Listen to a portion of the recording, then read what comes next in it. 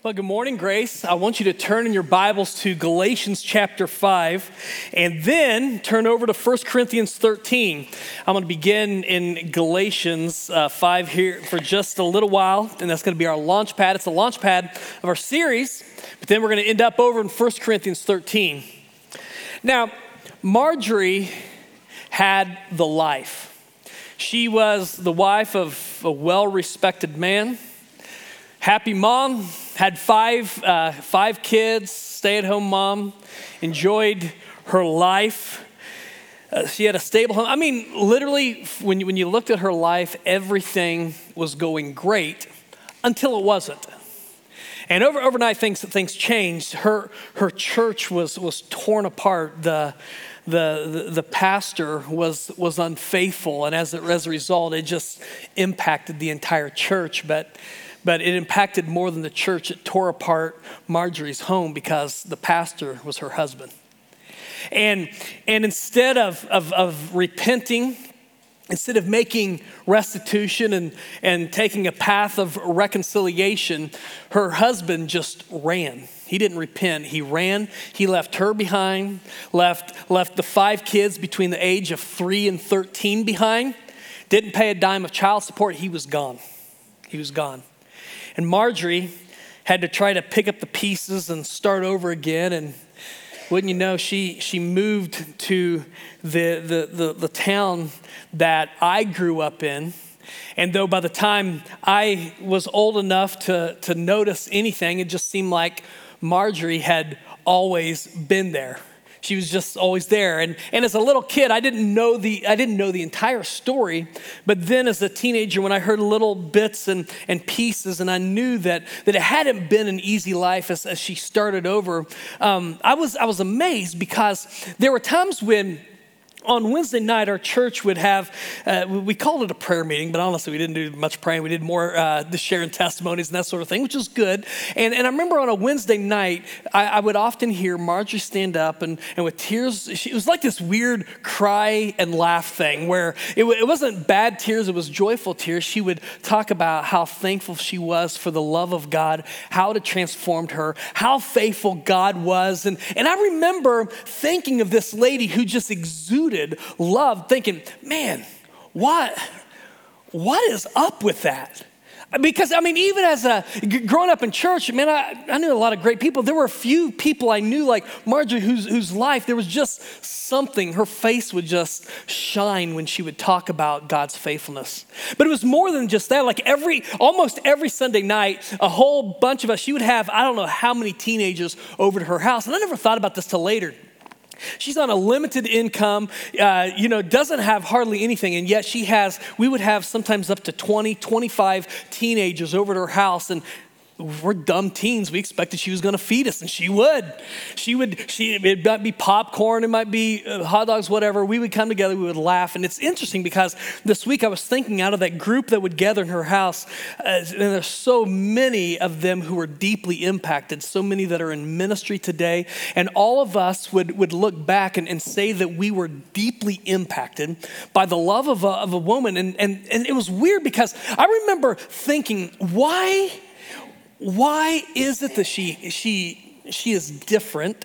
Why is it that she can still love? Why is it that she's still giving praise even in the middle of everything? What is the secret? And as we kicked off the series a little bit, I mean, the secret is actually one of the most open secrets you can find anywhere.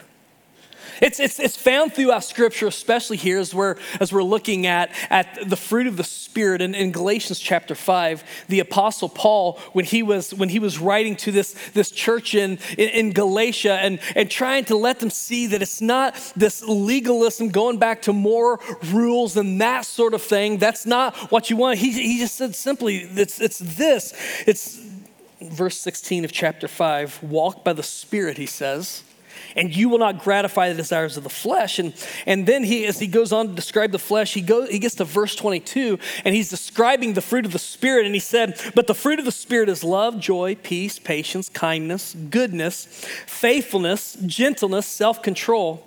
Against such things, there is no law. And those who belong to Christ Jesus have crucified the flesh with its passions and desires.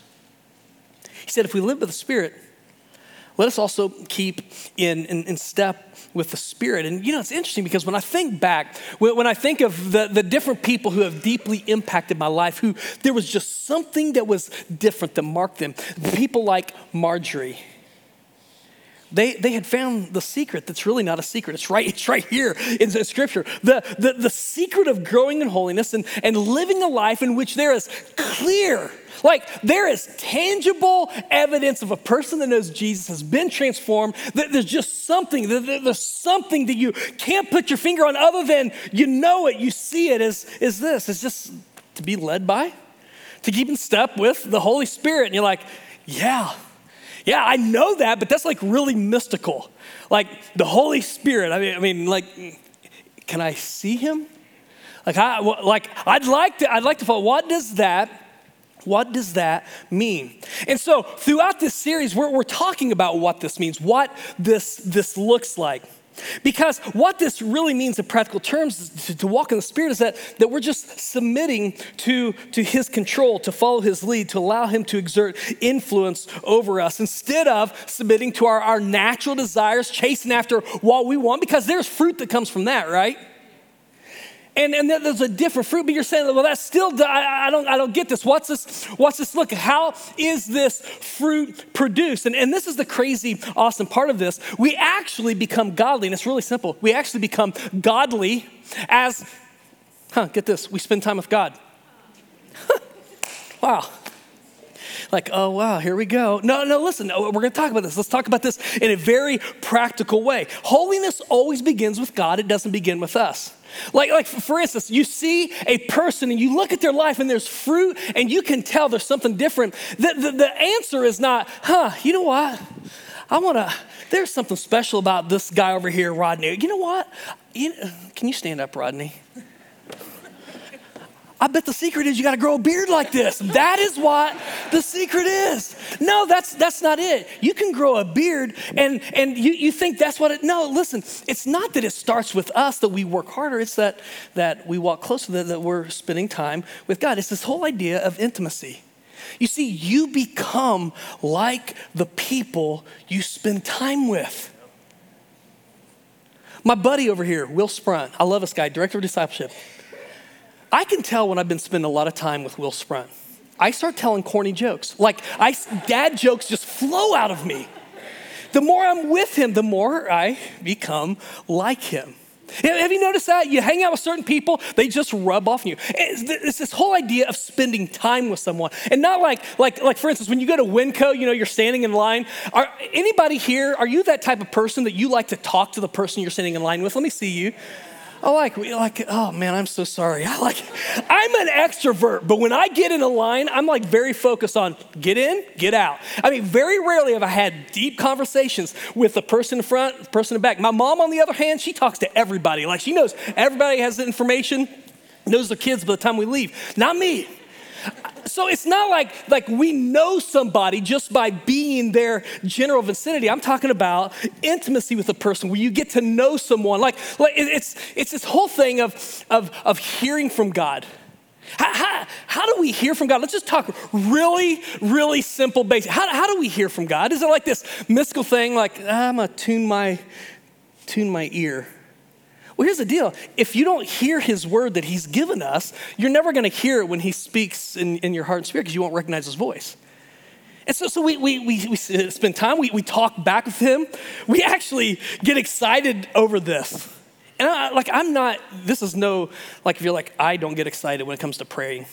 I do not get excited when it comes to reading the word of God. This is not me saying, guilt, shame, what's your problem? No, it just means that you probably haven't got to know him as well because until I got to know Lori, I mean, she was just she would have just been another face. But when Lori and I get to know her, then like I want to date her. And then it's like, man, I want to spend time with her. And the more I spend time with her, then I'm really excited. Like, I can't wait till we get to spend more time. There's a thrill that comes that when you get to know somebody, it goes deeper. You know what I'm saying? Like you care more probably about the person that you're related to or married to or whatever than you do about most people. You know them the best. Well, this is what I'm talking about. We become like those that we spend time with. And so this is where I want you to turn over to 1 Corinthians 13. Have you ever heard about the attributes of God? Anybody ever, you just hear that thrown out, attributes of God? Like, I don't even know what that means. Well, here's what, when you hear that phrase, attributes of God, it's just talking about the characteristics that make God God. The characteristics that if he didn't possess them, he wouldn't be God. Now, there are two types of attributes. There's first the non-communicable attributes, and you're like, I have no idea what that means. Okay, that's just really, it's the attributes that can't be passed on. So for instance, God is all-knowing, God is all-powerful, God can be everywhere at once. And you're like, that's my mom. No, it's not your mom. Like that, you think it is, it's not. Those are attributes that cannot be passed on. But there are attributes, God's attributes, that those characteristics to make him God, there are some that can be passed on, and we just read about it. This is the fruit of the Spirit: love, joy, peace, so on and so forth, okay? So what you've got to know about this, though, is that many times what we see is that these attributes can't just be described. Like, for instance, in this series, we're not going to be talking about today, I'm talking about love. I'm not gonna have you walk away. Okay, here's 3 simple steps to you becoming an expert at loving. Like, I can't do that. Like, there is nothing that I'm gonna give you today that in an instant is gonna just, oh man, thank you, Keith. I have mastered loving. No, it's relationship. You gotta grow, spending time with God. And so what you're gonna see is that, and I'll just give you my big point right up front. Specifically when it comes to love, the Bible never defines love, it just describes it. And so what we're gonna do today is we're gonna be fruit inspectors. So real quick, let me bring this up here. All right, apple, banana. Do they grow on the same tree? No. Like, if you have that tree, I want that tree. Like, that'd be an amazing tree, but they don't. Like, the reason we call it an apple tree is because an apple tree produces apples. If you bought an apple tree and the next year it produces bananas, you did not buy an apple tree. You got ripped off, right? Okay, so here's the thing. We're going to have to be fruit inspectors, because there is, you can't describe this without, the source. All this, for an apple to be an apple, it comes from an apple tree. For a fruit to be a fruit of the Spirit, it has to come from God. It has to be passed on by God. It's like, I don't know if you guys remember this, it was before my time. I think it was like 1964, something like that. The Supreme Court was trying to articulate and define pornography. And one of the justices said this. He said, it's hard for me to articulate. He said, but you know it when you see it. In a similar way, when it comes to the fruit of the Spirit, sometimes that's hard to define, but, like for instance, Marjorie, you know it when you see it. I'm gonna leave that there because I'm gonna come back to this as we talk this morning. In 1 Corinthians chapter 1 through 13, the Apostle Paul gives us a picture of what this looks like. And here's what he says. He says, if I speak in the tongues of men and of angels but have not love, I'm a noisy gong or a clanging cymbal. Now this is why it's important that he's writing these first verses. He's writing to a church in Corinth that is talented. Like they have, like if it's the church in town, they've got the worship team, they got the kids program, they've got, incredible things, programs going on, incredible things are taking place. They have gifts, they've got talent, they've got it all. And yet, this passage that we know as the love chapter, like it might have been used at your wedding, which is a good thing, but it wasn't written in the context of weddings and love between a husband and wife. It was used within the context of the church. And he says, listen, without love, all these gifts doesn't mean anything. Verse 2, if I have prophetic powers, understand all mysteries and all knowledge, and if I have all faith so as to remove mountains, but have not love, I'm nothing. And you're like, no, you're something. Like you would be given a position at a church. Like they're gonna put you in charge of a ministry. He's like, no, if you don't have love, you don't have anything. If I give away all I have and I deliver up my body to be burned, but have not love, I gain nothing. What he does here is the first thing that Paul writes down that he points out to us, I think is really, really important, is that real Christianity is marked by love, not by knowledge, gifts, spiritual gifts, or passion. Because listen, spiritual gifts can be counterfeited. They really can. In fact, every false religion has some sort of spiritual gift they talk about. You know, you might get enlightenment. You might have a higher plane of knowledge or whatever the case happens to be. I mean, I had a friend of mine who worked at a crusade. It was supposed to be like this healing crusade, and he worked behind the scenes. He volunteered to work behind the scenes, and they put him in charge of, as people came forward, directing them either to the platform or to the group behind the platform. And it really ticked him off because the people that didn't have the obvious defects were sent to the platform because it'd be easy to say they're healed. And he said if they had crutches or they were in a wheelchair or whatever, they went to the other line, they were prayed for there. And it really bothered him. So he said that if we got the gift of healing, we got the gift of healing. And listen, healing's a real gift. I mean, it's right.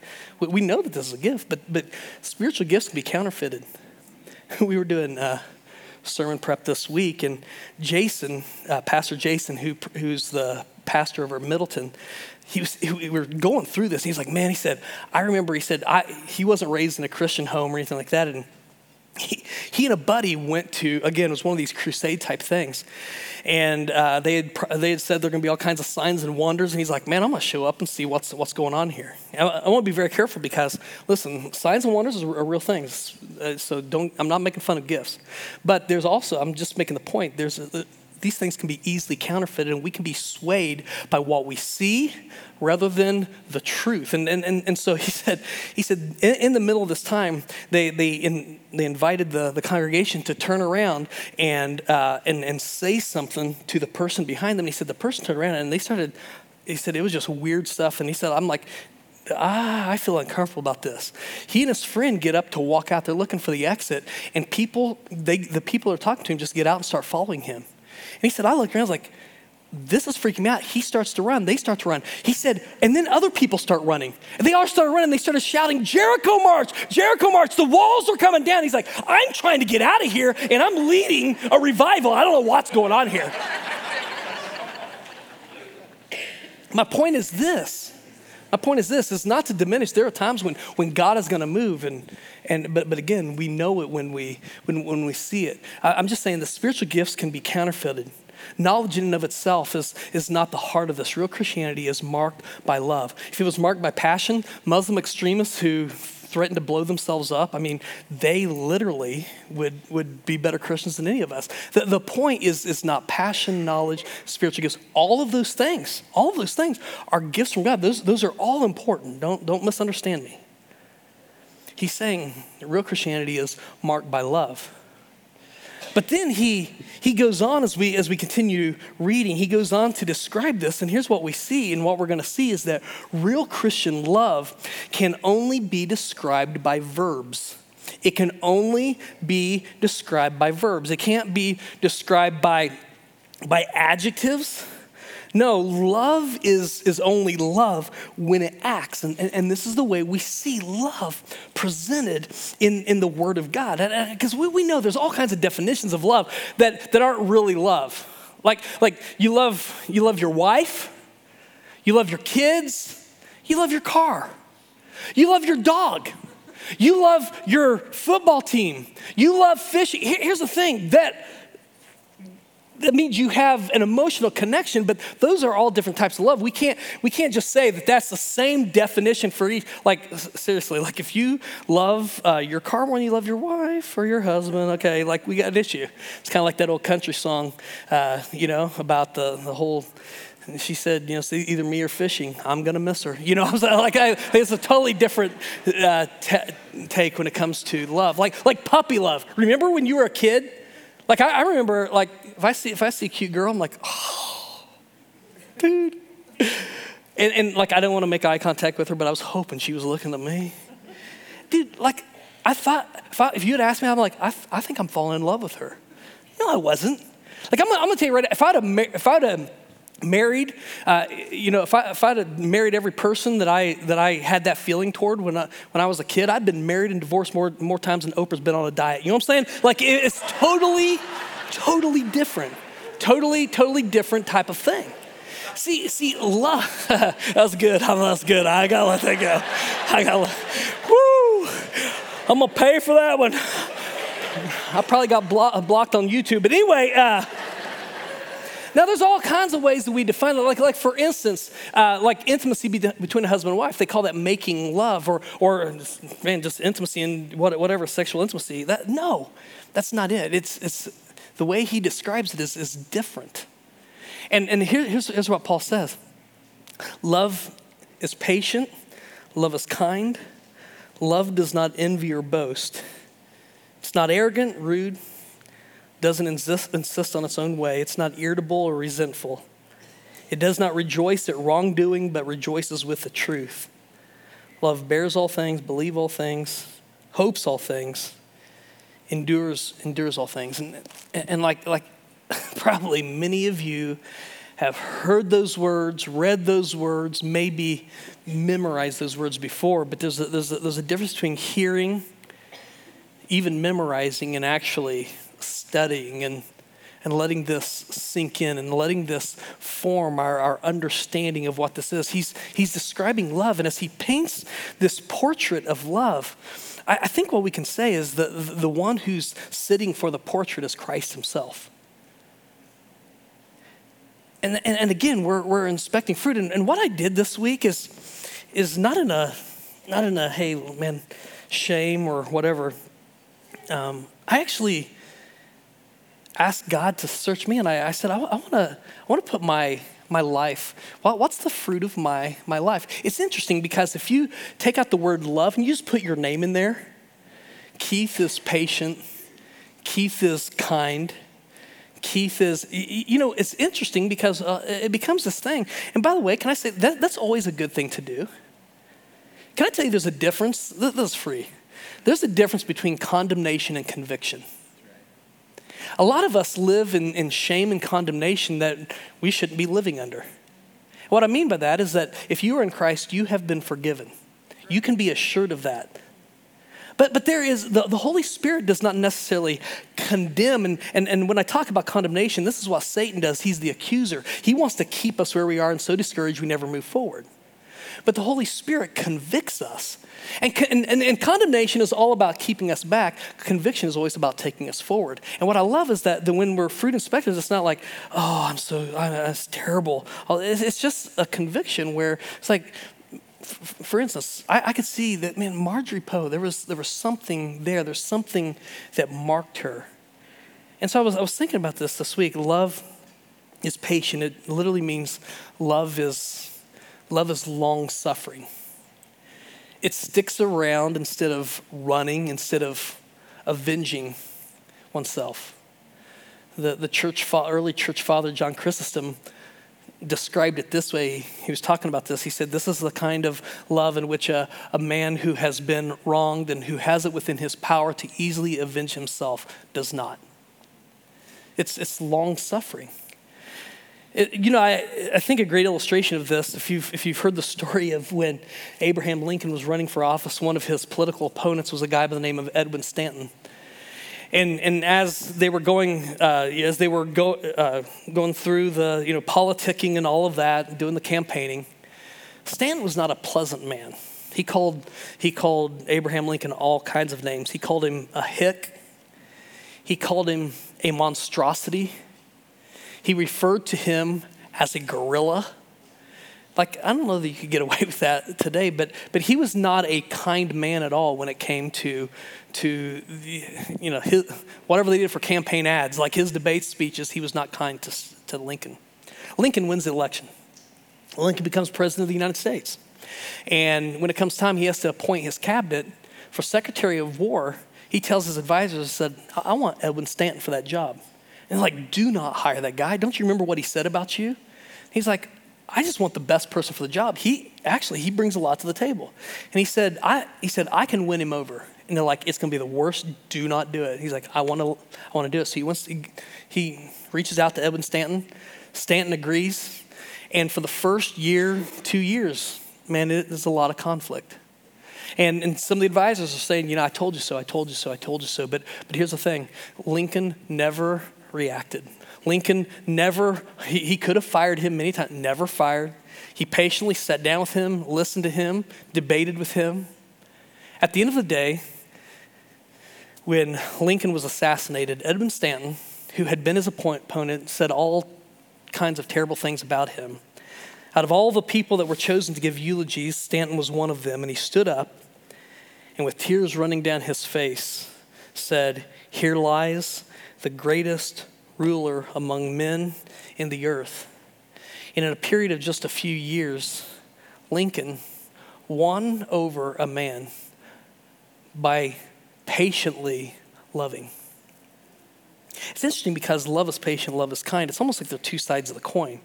Because one is where, man, I'll take anything from my enemies, which, by the way, you're like, yeah, that's just the way you get yourself in trouble. I didn't say it's a love without boundaries, but it's long suffering.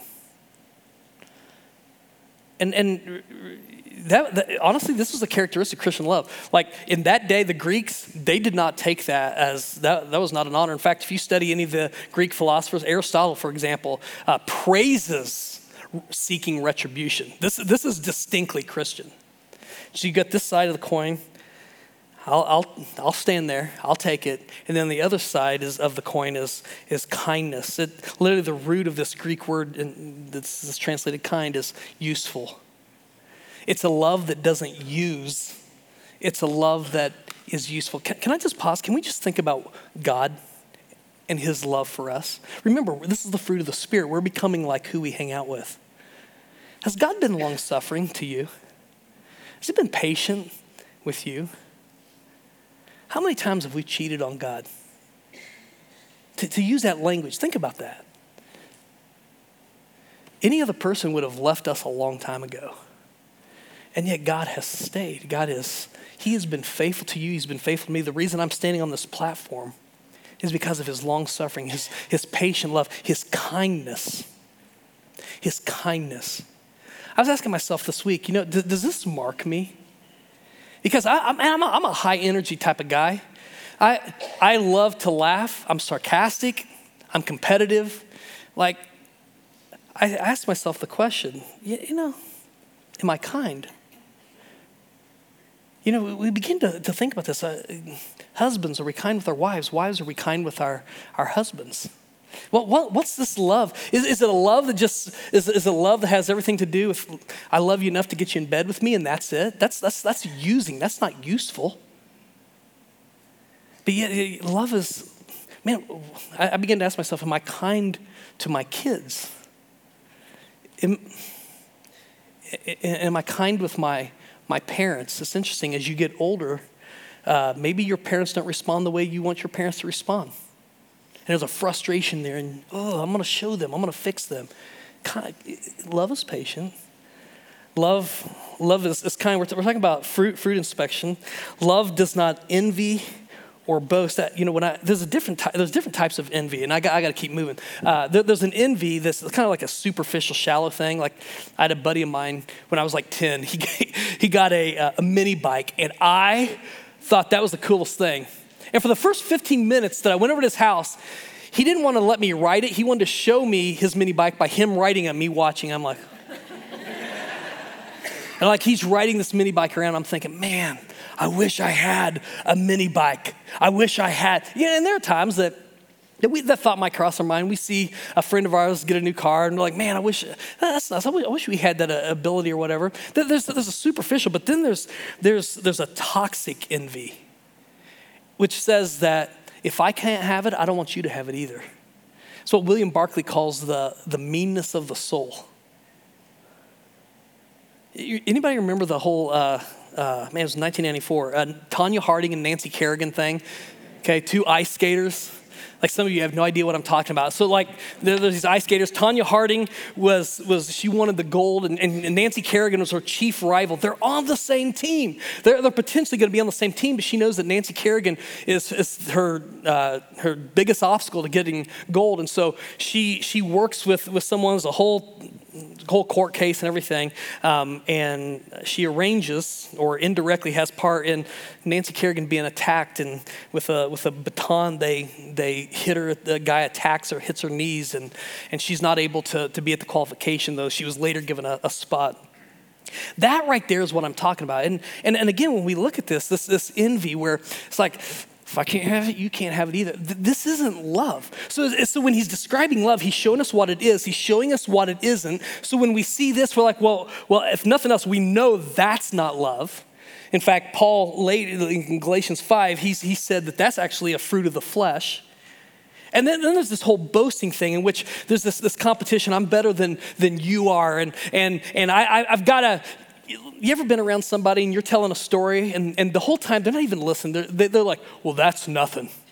Let me tell you what I did. And they always anybody enjoy hanging out with that person?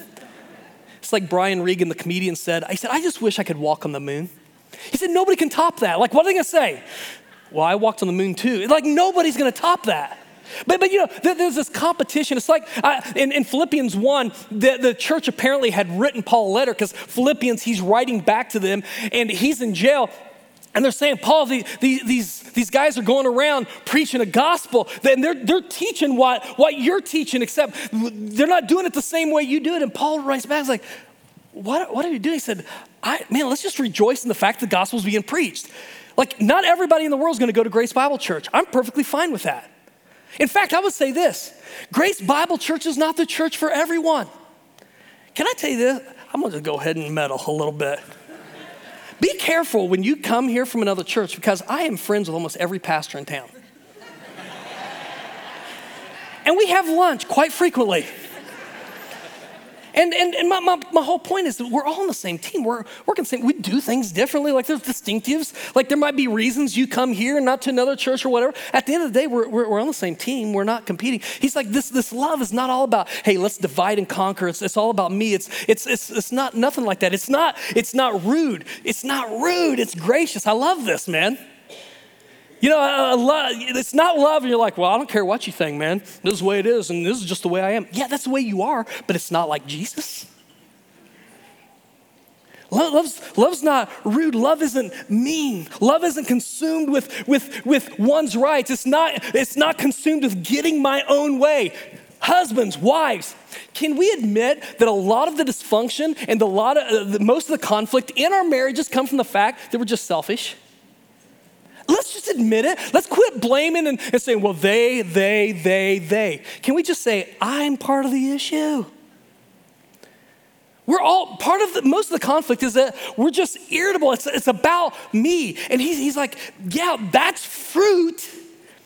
But that didn't come from the apple tree. That's not the fruit of the Spirit.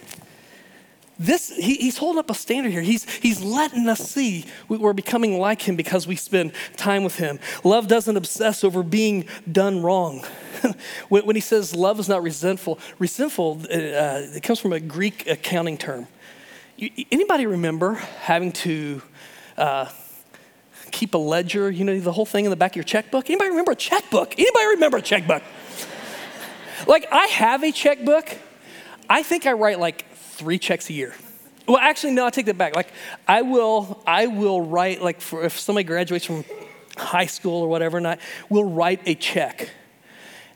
If I had your Venmo, I would send you Venmo. I prefer, I'm just not a check guy. But like in the check, you'd always write down the debits and deposits, and some of you still do that. And you don't even know, when I say Venmo, you have no idea what I'm talking about. You're good. But this whole accounting thing, you keep record of that because it's really important. You want to balance things at the end of the day. He's like, no, he said, there's no balancing here. Because again, think about this. We're becoming like God.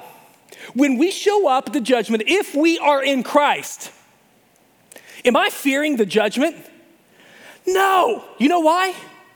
I'm going to stand up there knowing that I have a lot of stuff in my past and there's not going to be any record of wrong because the bill's been paid. And so for us to say, yeah, I want to be like Jesus, but I'm holding on to this, man, I'm not going to forget. Listen, it's not that we necessarily forget what has taken place, but we choose to let it go.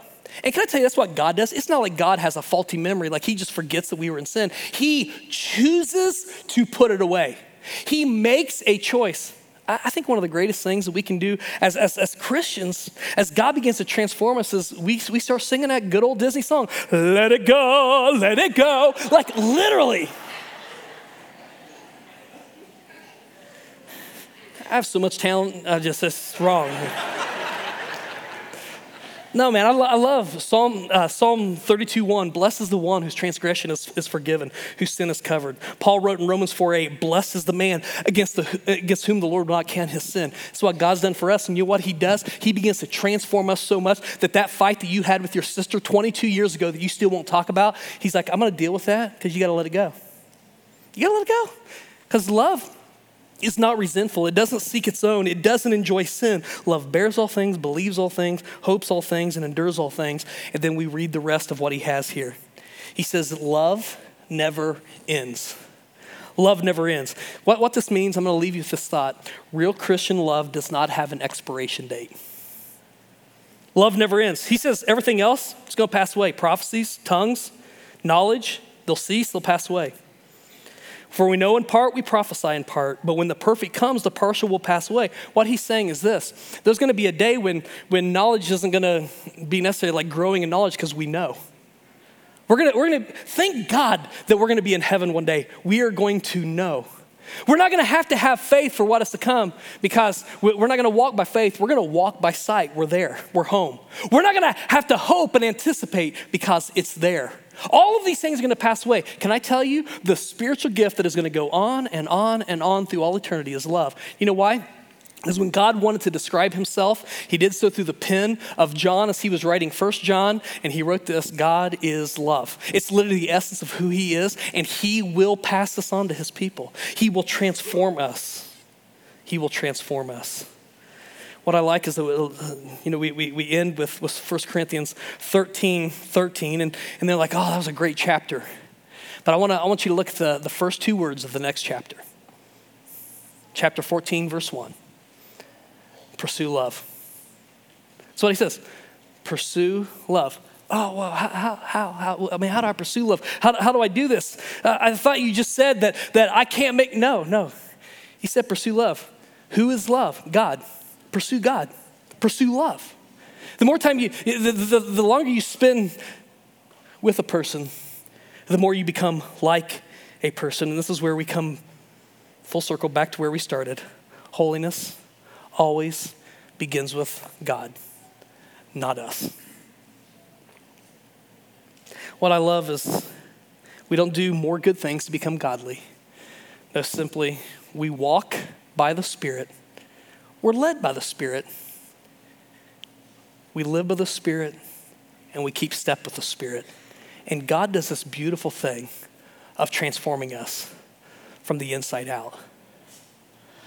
Just before COVID hit, I was back in Indiana, and Marjorie Poe had moved to a small little home from the home that she had lived in. Actually, it was a tiny little two-room apartment, like literally, maybe might have had a kitchen, a bathroom, and anyway, it was a small little apartment.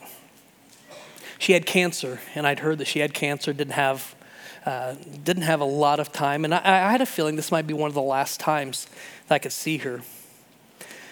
Just a little time before, tragically, a good friend of mine, her daughter, and her husband had died tragically.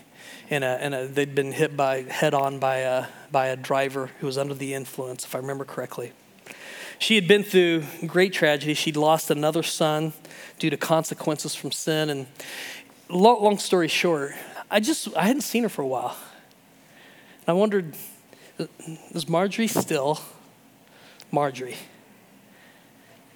Went over to her house, and I walk in, and I'm going there. I'm now Pastor Keith, I'm going to pray with her and all that. She hugs me. She tells me how proud she is of me.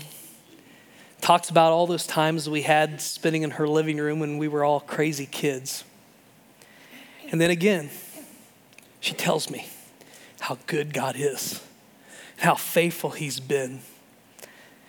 And man, it was literally like I'm sitting around and I feel somebody throw on a coat, like a coat over your shoulders of a cold person. They throw a coat on. It's almost like the love of God just flowed through. And I walked away after we prayed together.